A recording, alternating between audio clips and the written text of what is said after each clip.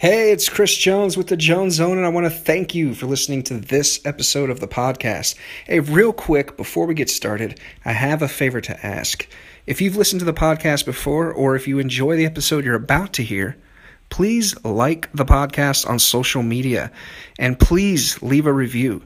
Having listeners like and review the podcast is the fastest way for it to grow and reach more people, and we really want to share our stories with the biggest audience possible. Thank you. This episode of the podcast is brought to you by the Jones Zone Real Estate Team. That's right, we sponsor our own podcast. So if you know of anyone looking to buy, sell, rent, or invest in residential real estate in the Charlotte, Fort Mill, Rock Hill area, have them connect with us on their favorite platform. Enjoy the show.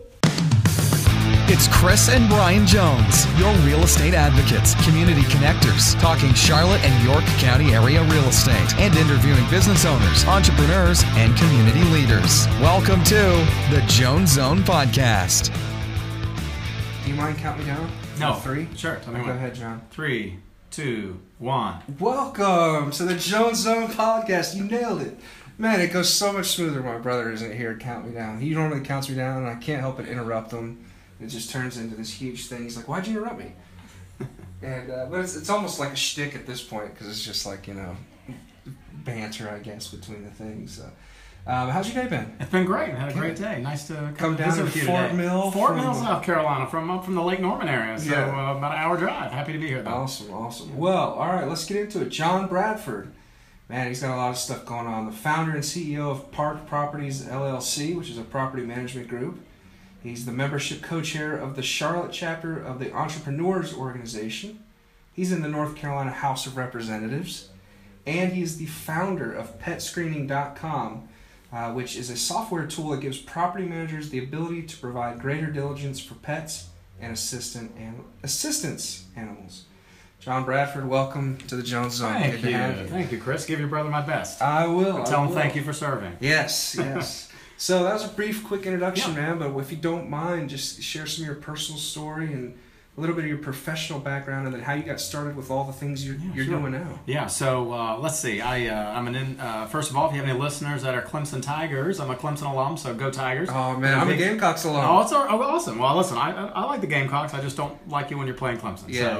My wife got her master's from South Carolina, but got her undergrad from Clemson. Nice. So. My wife's getting her master's at USC as well. Very good. So I have an engineering degree from Clemson and used to be an environmental engineer for ExxonMobil and got an MBA and then went to IBM for 10 years in sales and really always loved real estate. So I started taking my bonus money as a sales guy from IBM and started buying tangible assets. I just liked that idea of being able to touch something. So I started buying rental houses, and that's when Park Avenue Properties was born, which is a third-party management company, and we manage thousands of rental houses for investors in a handful of cities in the Southeast. We're in Raleigh, Atlanta, Charlotte, Myrtle Beach, Jacksonville, Florida, and a few other cities. And I own that company. I have about 30 fabulous employees who run it without me because it really runs without me because I spend a fair amount of time in Raleigh, as you alluded to. I also have a political career. I'm in my 6th year of political service. Awesome. Started off as a town councilman for the great town of Cornelius up at Lake Norman, and then I ran for the North Carolina House, which is District 98, and I'm going into my 4th year serving in the House of Representatives. But you represent Mecklenburg, right? Yeah, I represent the northern part of I have like Highland Creek, Skybrook. I have everything in Mecklenburg County. Because Skybrook's bifurcated by Mecklenburg and Cabarrus. So I have everything in Mecklenburg, and then I have about half of Huntersville, I have all of Cornelius, and I have all of Davidson. Jeez. There's about 100, well, maybe 95,000 people in my district. And I'm the deputy majority whip, and I also am the chairman of Reg Reform and local government. So I have as a business guy, being Reg Reform chairman is a great fit for me because I'm just trying to get government out of the way of business owners. You and your brother can appreciate that, and hopefully your listeners can too. Man, so that's a lot to take in. Where are you from? Somerville, South Carolina, which is just outside. Where you grew up? Yeah, just right outside of Charleston. That's home for me.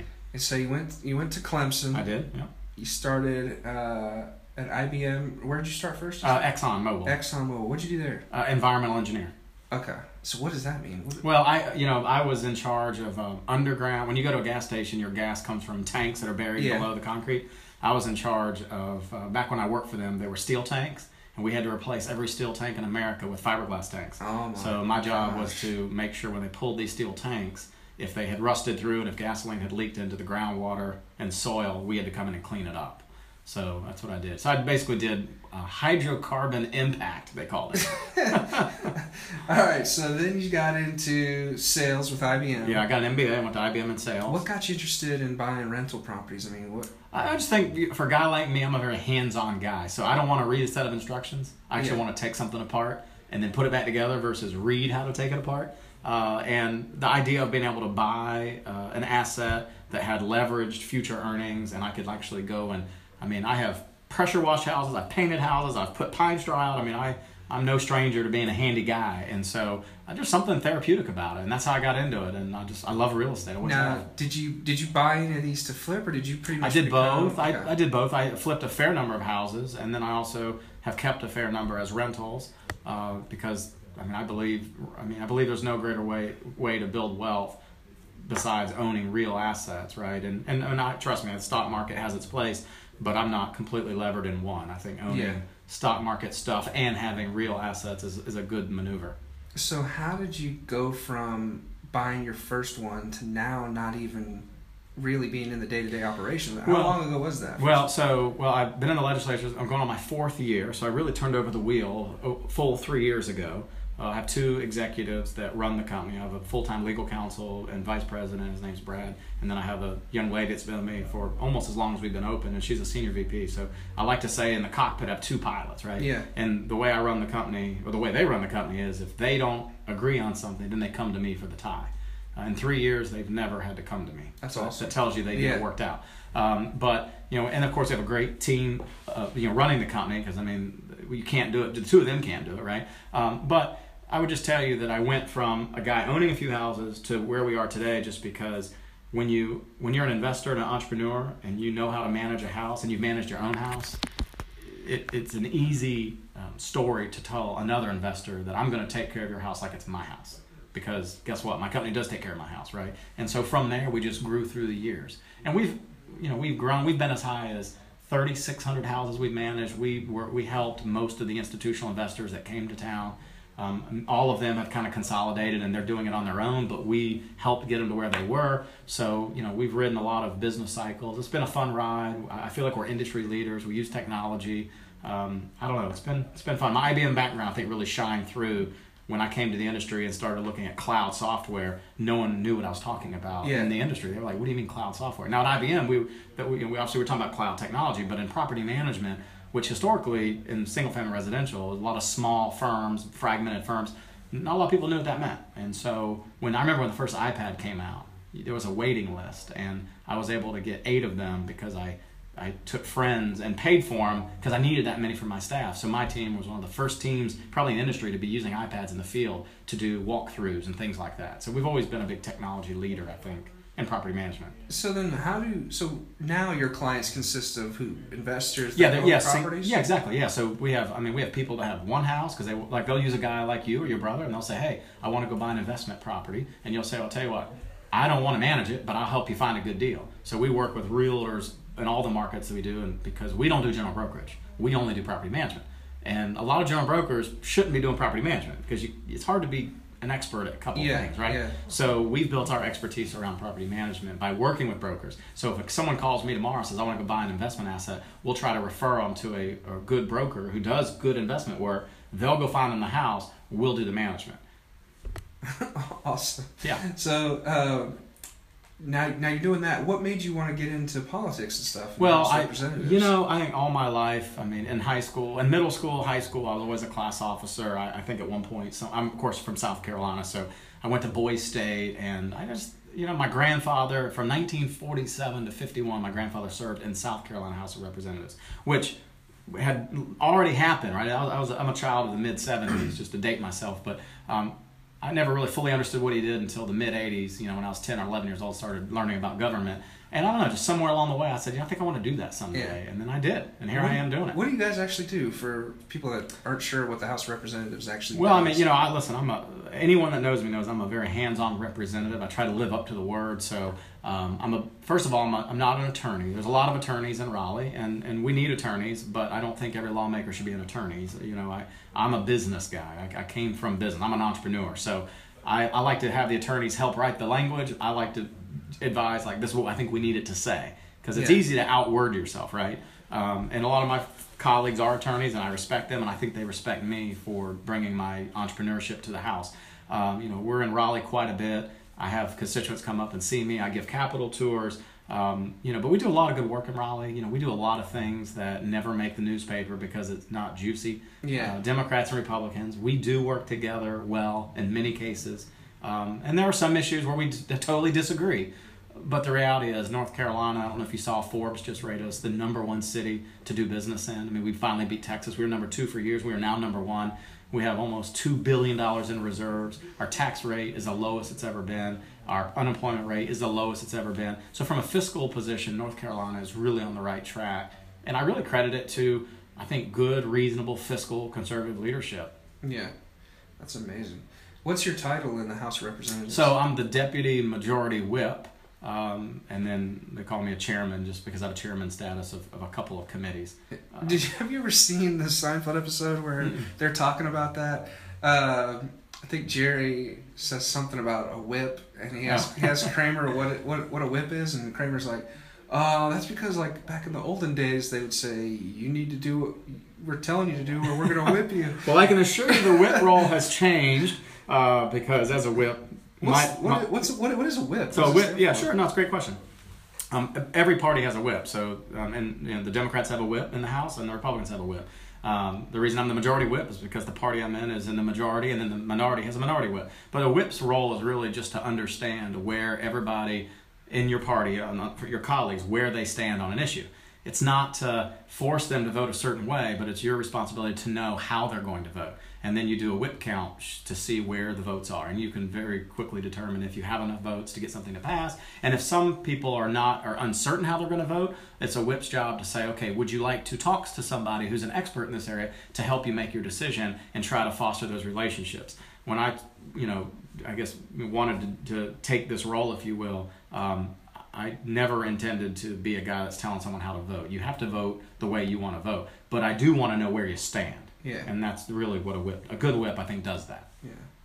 Have you introduced any bills? I guess you do that all the time. Lots of bills. I mean, that's my job. But I don't do bills just for the sake of doing them. I mean, earlier we talked about, I did a bill called Utility Billing Lessor, House Bill 799, a very common sense bill. It needed to be done. It allows housing providers to keep the utilities in their name. In North Carolina, we have an oligopoly for utility system, which basically is a legalized monopoly, meaning we have a regulated system. We're not a deregulated state when it comes to utilities. Well, that means we have a utility commission, and under our statutes, if you wanted to leave the utilities in your name and you had a third-party tenant, if you're going to bill them back, it made it seem like you were a utility company, when really you're not. You're just the owner of the asset. So I went and passed some legislation to clarify that so that owners of multiple properties, whether it be apartments or big investors, can keep the utilities in their name and just bill back the utilities to the tenants. And the reason that's important is because when they move out, it takes a long time to turn utilities back into your name. And every day you're down and can't get in to get it cleaned and punched out is lost money. So the providers want to keep it in their name so that when someone moves out, they can send their crews in the next day and they're not waiting on a utility order. And when there's gas involved and water and electricity, gas cannot come on until water and electricity comes on. So it's easy to get yourself in a cycle where it's all messed up. So it's a good common sense bill. I've done several others. I mean, the brunch bill, if you heard of that. We're now. No. Oh man, you got to. Oh, the brunch bill. Yeah, we call it the brunch bill. This is my bill in the House, and of course a lot of other people helped me on it. I'm not trying to take credit, but I mean this is a bill I was the primary sponsor. In North Carolina, you could only start buying beer and liquor and wine at noon on Sunday. Yeah. So I went and ran a bill. Senator Gunn on the Senate side had a companion bill, and we ran a bill that moved the time up to 10 a.m. on Sundays. And the reason that's important is you have Panthers that play at noon and 1 p.m. on Sundays. If you went to a grocery store on Sunday morning, you couldn't even buy a case of beer. You couldn't. Yeah. So now you can. Now restaurants can open up at 10 and serve a Bloody Mary or a mimosa. Retailers can sell. It was actually a really big bill. That's amazing. And I'm very proud of that one because while I'm not a huge drinker, this isn't about drinking. This is about just common sense business stuff. And we have a lot of people coming in from Fort Mill into North Carolina to see the Panthers play. You stop at the Food Line or the Harris Teeter at 11:30 to buy beer, and you can't. You have to wait 30 minutes, and you got to get to your tailgate spot. So it needed to change, and we changed it. And that was a real heavy lift, believe it or not. We have a lot of rural areas in North Carolina that don't believe in that, and that's okay. Yeah. But for urban areas, it's just a matter of business and economics, and we were able to get that bill passed. So that's what I'm real proud of. It was another title, but it was called the Brunch Bill. We did hashtag Free the Mimosa. Oh, I love it, man. Well, congrats on that. That's really good, man. I know a lot of people appreciate that one. Yeah, that's a good one. The Entrepreneurs Organization, man. Touch on that a little bit. Yeah, so EO.org. It's a global organization. It's based out of Washington, D.C. It's for entrepreneurs. An entrepreneur under EO is defined as somebody who is a majority owner of their company or at least 50% owner, because you have to be the entrepreneur. And there's a certain minimum revenue threshold to qualify, and it's $1 million. You have to, not talking about profits, it's not about revenues. So if you're doing $1 million of revenues through your books and you own a majority of the company, then you would qualify to be a candidate of EO. You go through an application process. We have a Charlotte EO chapter. You can just Google Charlotte EO. It's probably charlotteeo.org. I don't know the website off the top of my head. And we have probably over 100 EOers here, and they're all business owners in different industries. We have manufacturing, we have marketing, we have attorneys. But these are what I would say very successful entrepreneurs, because it's hard to get to $1 million in revenue as a small business owner. It really is. Yeah. But we all have similar problems. You don't sell to each other. You come together once a month. It's a great group. And for me, I've used it like my board of directors for the last 6-7 years. Yeah. Because we all have the same problems. We might be in different industries, but rest assured, we are facing the same problems. Yeah, it's amazing how you it have works. Employees and people working for you. Yeah. And I'm no longer on that board. I was on the board, but with my political career, I did have to give some things up. But I'm still in the group. Yeah. Let's get into pet screening. Yeah, pet screening. I love it, man. Yeah, this is awesome, man. This is your baby, right? Let me tell you something. Every now and then, life, you come across something that's gonna just be a winner, and I think we have one. I'm excited. It's PetScreening.com, a very very easy domain, PetScreening.com. What PetScreening is it's a service offering. It's a software product, but we help housing providers. So this could be apartment communities, investors of houses, like what I do over at Park Avenue. It could be student housing. It could be retirement housing, vacation housing. Anyone that has a house that they're renting to someone else. They are probably dealing with what we call the 2 Ps. They deal with people and they deal with pets. Mm-hmm. Those are the 2 things that can cause property damage. I love pets, but not all pets are equal, and not all pet owners are equal, because they don't take care of their pets the same way. And pet screening helps housing providers screen through the pet. And we are basically collecting a lot of information about not only the pet, but about the owner's care of the pet. And we have built a very complex algorithm, which took us literally months and hours to build. And it's really working really, really well. But what we do is when the application is processed, very similar to a credit score for a human, we give a pet score on that particular pet back to the housing provider. Out of what, 1 to 10? Or? No, we use this. It's like a Google review, 1 to 5 stars, but we do 1 to 5 paws. So it's very simple. So a 5-paw pet is a very, very good pet. And that would probably be the cheapest pet deposit, the cheapest pet rent you're going to have, because it's hard to get a 5-paw pet. But when we get them, that means it's a good one. And it goes all the way down to a 1-paw. And the tool never accepts or declines pets. We let housing providers decide how they're going to move ahead with a pet. Yeah. We just provide a score, and the score is bingo. Yeah. It's all about information. Knowledge is power. It's working incredibly well. It's getting shot records, photos, microchip records. We ask a ton of questions. If you're an investor, if you have a rental house or a vacation rental, this is a no-brainer to use, because number one, it doesn't cost you a penny. It doesn't cost a housing provider a nickel. But you're going to get a report back that's going to help you better understand what you're dealing with and help you figure out how much to charge. We don't tell you what to charge, but you can set your own policies on how much you're going to charge based on the score.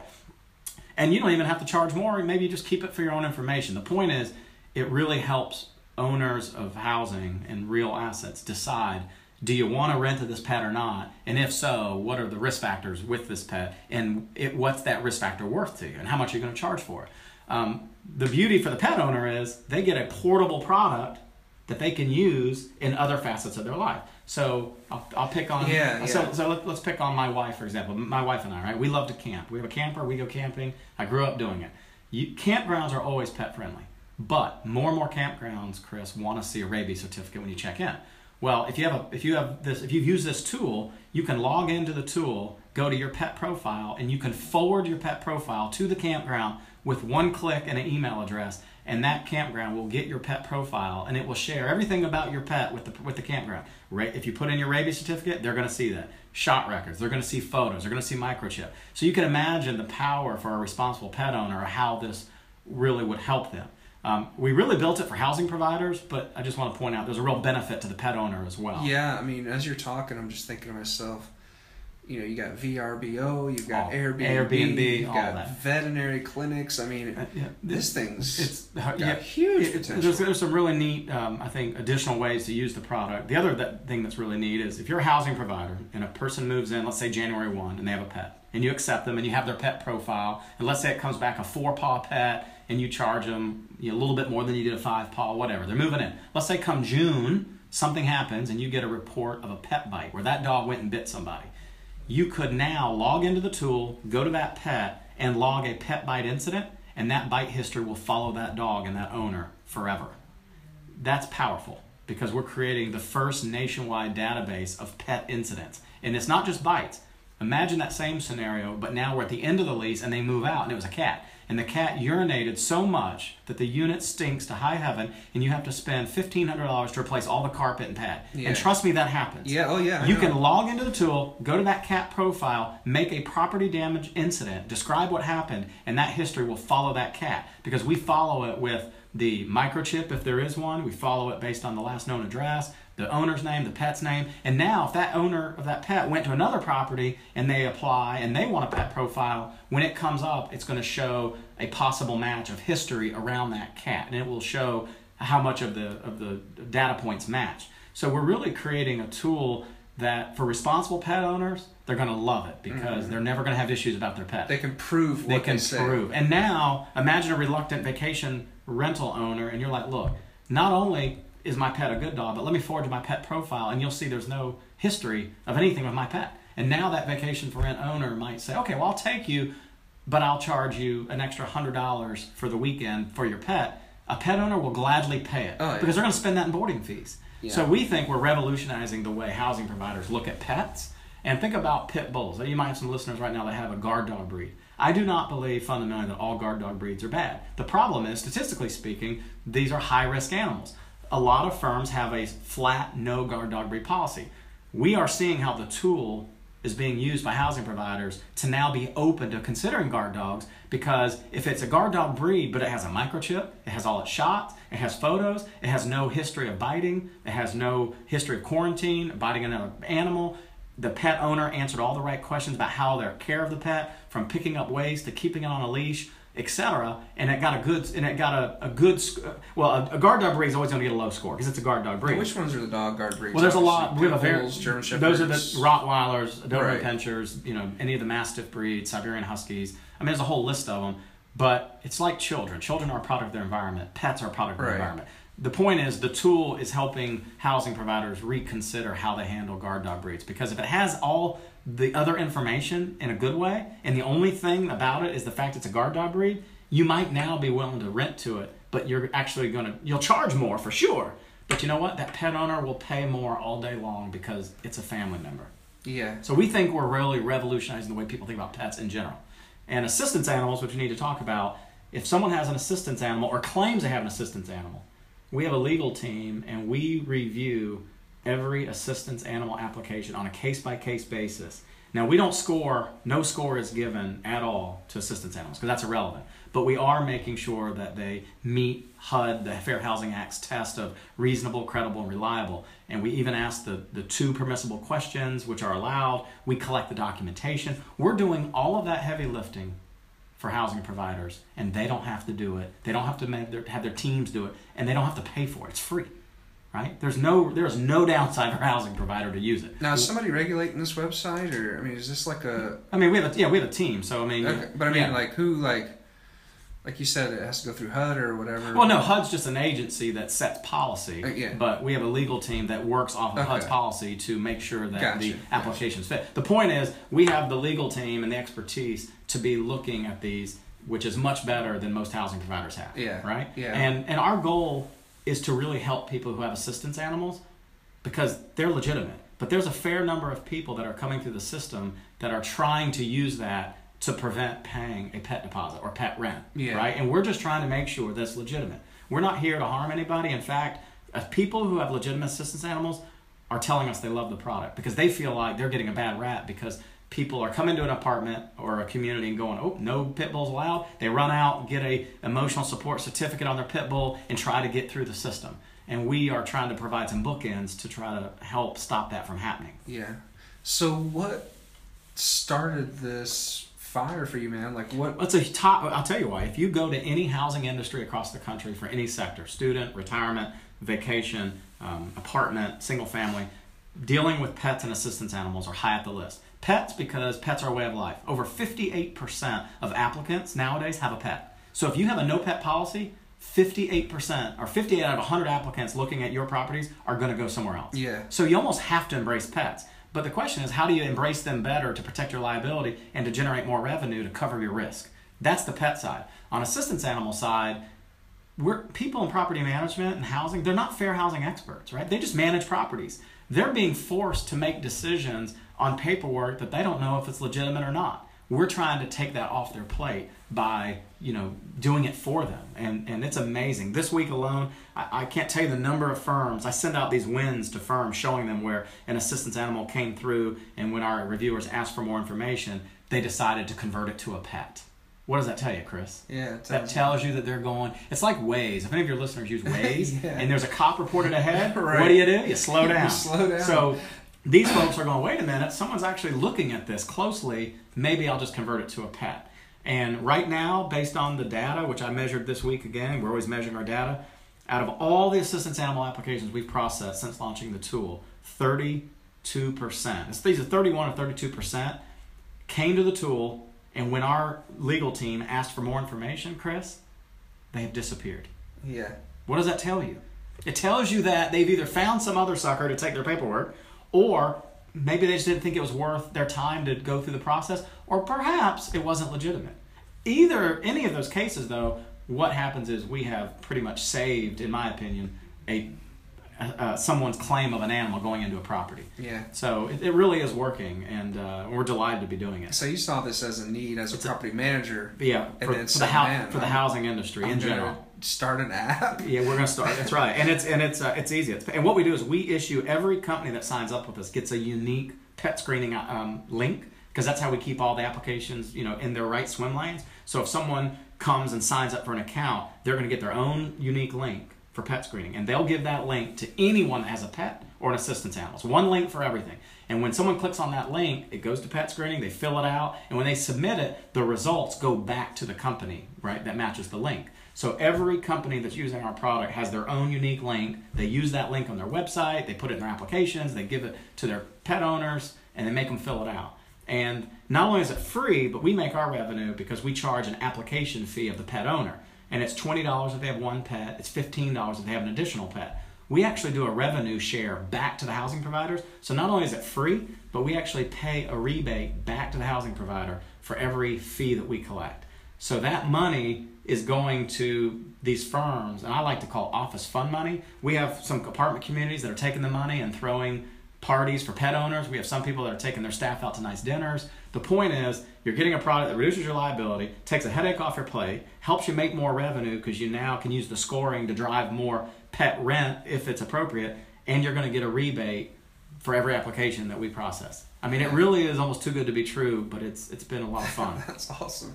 So, how did you get the ball started in terms of making this happen? You have this great idea. Yeah. Step one, as someone who says, dude, I'm going to launch this website or I'm going to launch this app, walk us through that. Did you know how to do that? I don't know. I sold software at IBM, but I'm not a software guy. But I did know that you needed to go partner and find a good developer. So software, I will tell you, is a expensive venture.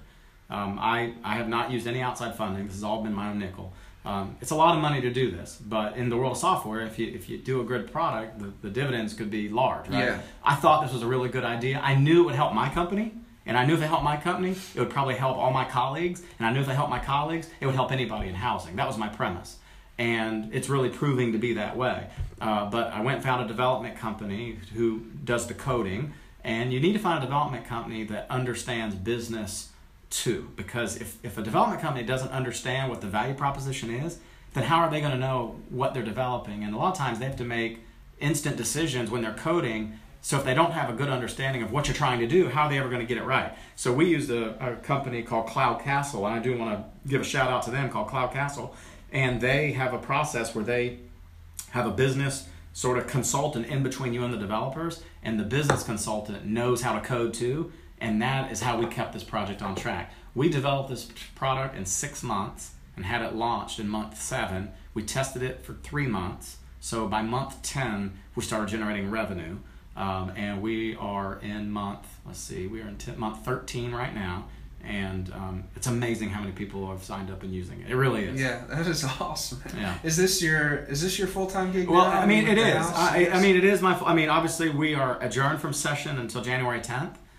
So I do have a little bit of time on my hands right now. I go back in session in January, but then we'll adjourn again and we'll go back full-time in April. So, but it is my full-time gig. My other company, Park Avenue, as I told you before, it runs without me. Yeah. Although my office with PetScreening is literally across the parking lot in a separate building from my other business. So I'm within a putt away from the other building. But it is my full-time thing. I'm enjoying it. This is entrepreneurship at its best. Yeah. And really, we're just opening the eyes to a lot of people who don't even know this exists, right? And because we're the only game in town, you know.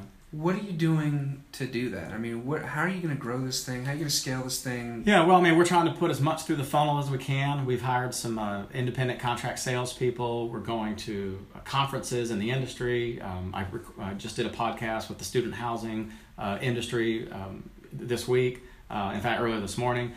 So we're just reaching out, making connections, and then there's a word of mouth thing going on. I mean, people are so excited about the results that, like, I saw a post on Facebook the other night where someone was having a problem, and I think it was 6 people. I'm not exaggerating. 6 people, different companies weighed in and said, "You need to go to PetScreening." So finally, this lady says, "Look, I posted this, and like 6 different people say go to PetScreening." So she signed up. Yeah. And she just had her first experience, and I talked to her yesterday, and she's loving it. So I mean, so word she of was mouth. a property manager. She is a property manager, and we have customers from Hawaii. I mean, they're everywhere. I think she's in Idaho.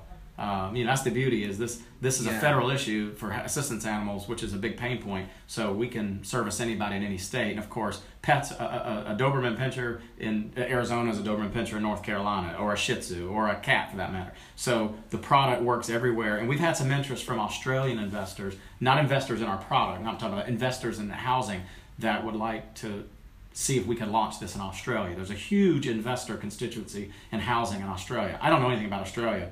Other than just the obvious that we see on TV, etc. I'd love to go, but we might be looking at how can we launch this out in Australia as well, because there seems to be a big need for it. Not for the assistance animal part, but just for the pet piece. So this is, help me out with the timeline just a little bit. Mm-hmm. This is less than a year old. It's been right at a year. We started it I really had the idea in early 16. We started developing it in the fall of 16. We developed it through first quarter of 17. We beta tested it in second quarter of 17, and we launched it at the beginning of third quarter of 17. And now we're coming up on the end of third quarter. What were some of the lessons that you felt that you learned along the way that helped you launch this thing? Or do you feel like it's been a totally new experience? Well, so in all fairness, Park Avenue, we developed our own software years ago where I used a development company, and it's a software product that really changed our business, and we still use it to this day. And a part of me at the time thought perhaps I could take that and use it for other firms. Through that development process, I went through 2 developers, spent a fortune on it. Now, it has saved my company a fortune, so it's been a good wash. But I learned a lot of lessons through that process that I applied this time. This time has been a wonderful, smooth exercise. But it's only because I've done something like this in the past for my own company. It'd be like building your own technology platform to service your company. That's what we did. But I had to go through 2 development companies, and it's like hiring a builder to finish another builder's work. Yeah. It's very expensive to do that, right? I mean, because they don't know where they left off. Development is very similar. It depends on what platform they developed it. Was it open source? How did the architecture look like? And every developer has a different way of doing it. So it was a costly lesson to learn, but I had no choice. I had to finish the product. I'm glad I did, because we still use it to this day. But I learned lessons out of that I applied to this experience that just really made it a much different experience. Awesome. PetScreening. keep your ears open for that. It's going to be fun. Yeah, I think we're onto something big, and we're having a lot of fun. And any of your listeners, if you manage a house, if you have a vacation home, there is no reason not to use this product. No joke, because it will help you. It'll change the way you think about pets. All right, John. Well, take us home, man. Spend the last minute. Just kind of remind us who you are, what you do, and how people can get in touch with you, and how they can get involved with PetScreening. So a couple things. One, happy holidays to all your listeners. Congratulations to you and your brother for having a successful firm. I did some research on you guys, and it looks like you're off to the races. This podcast you do is a great community outreach and a great way to connect the community with other people while also driving your own business. So I think that's brilliant. I appreciate that. Thank Absolutely. For your listeners, the only thing I'll tell you is this. This is not a hard sell. This sells itself. We are here to educate and help. If any of your listeners want to check it out and learn more because they think it's a fit for them, if they email info@petscreening.com, that's info@petscreening.com, and if in the subject line they just put Jones team, or Chris Jones, I don't know what you'd like, then we'll know it came from the show. And what we'll do is if they sign up for the product, I will pay the first, and you really only need 1 hour of IT integration services where we would take the pet screening link and make sure we get it integrated with their process of how they process applications, because obviously they're taking applications from people that have pets, and we want to make sure that's done right. And I'll use an IT company to help them get it launched the right way. And I have to pay for that. Like, it's not me doing it; it's another company. But I'm happy to cover the cost on it, just as a benefit to your listeners. We'll call it the Jones Zone. There you go. That's right. We'll call it. That's your Jonesy for the day. There you go, John. Good seeing you, man. Merry Pleasure Christmas. to have you, man. Good stuff.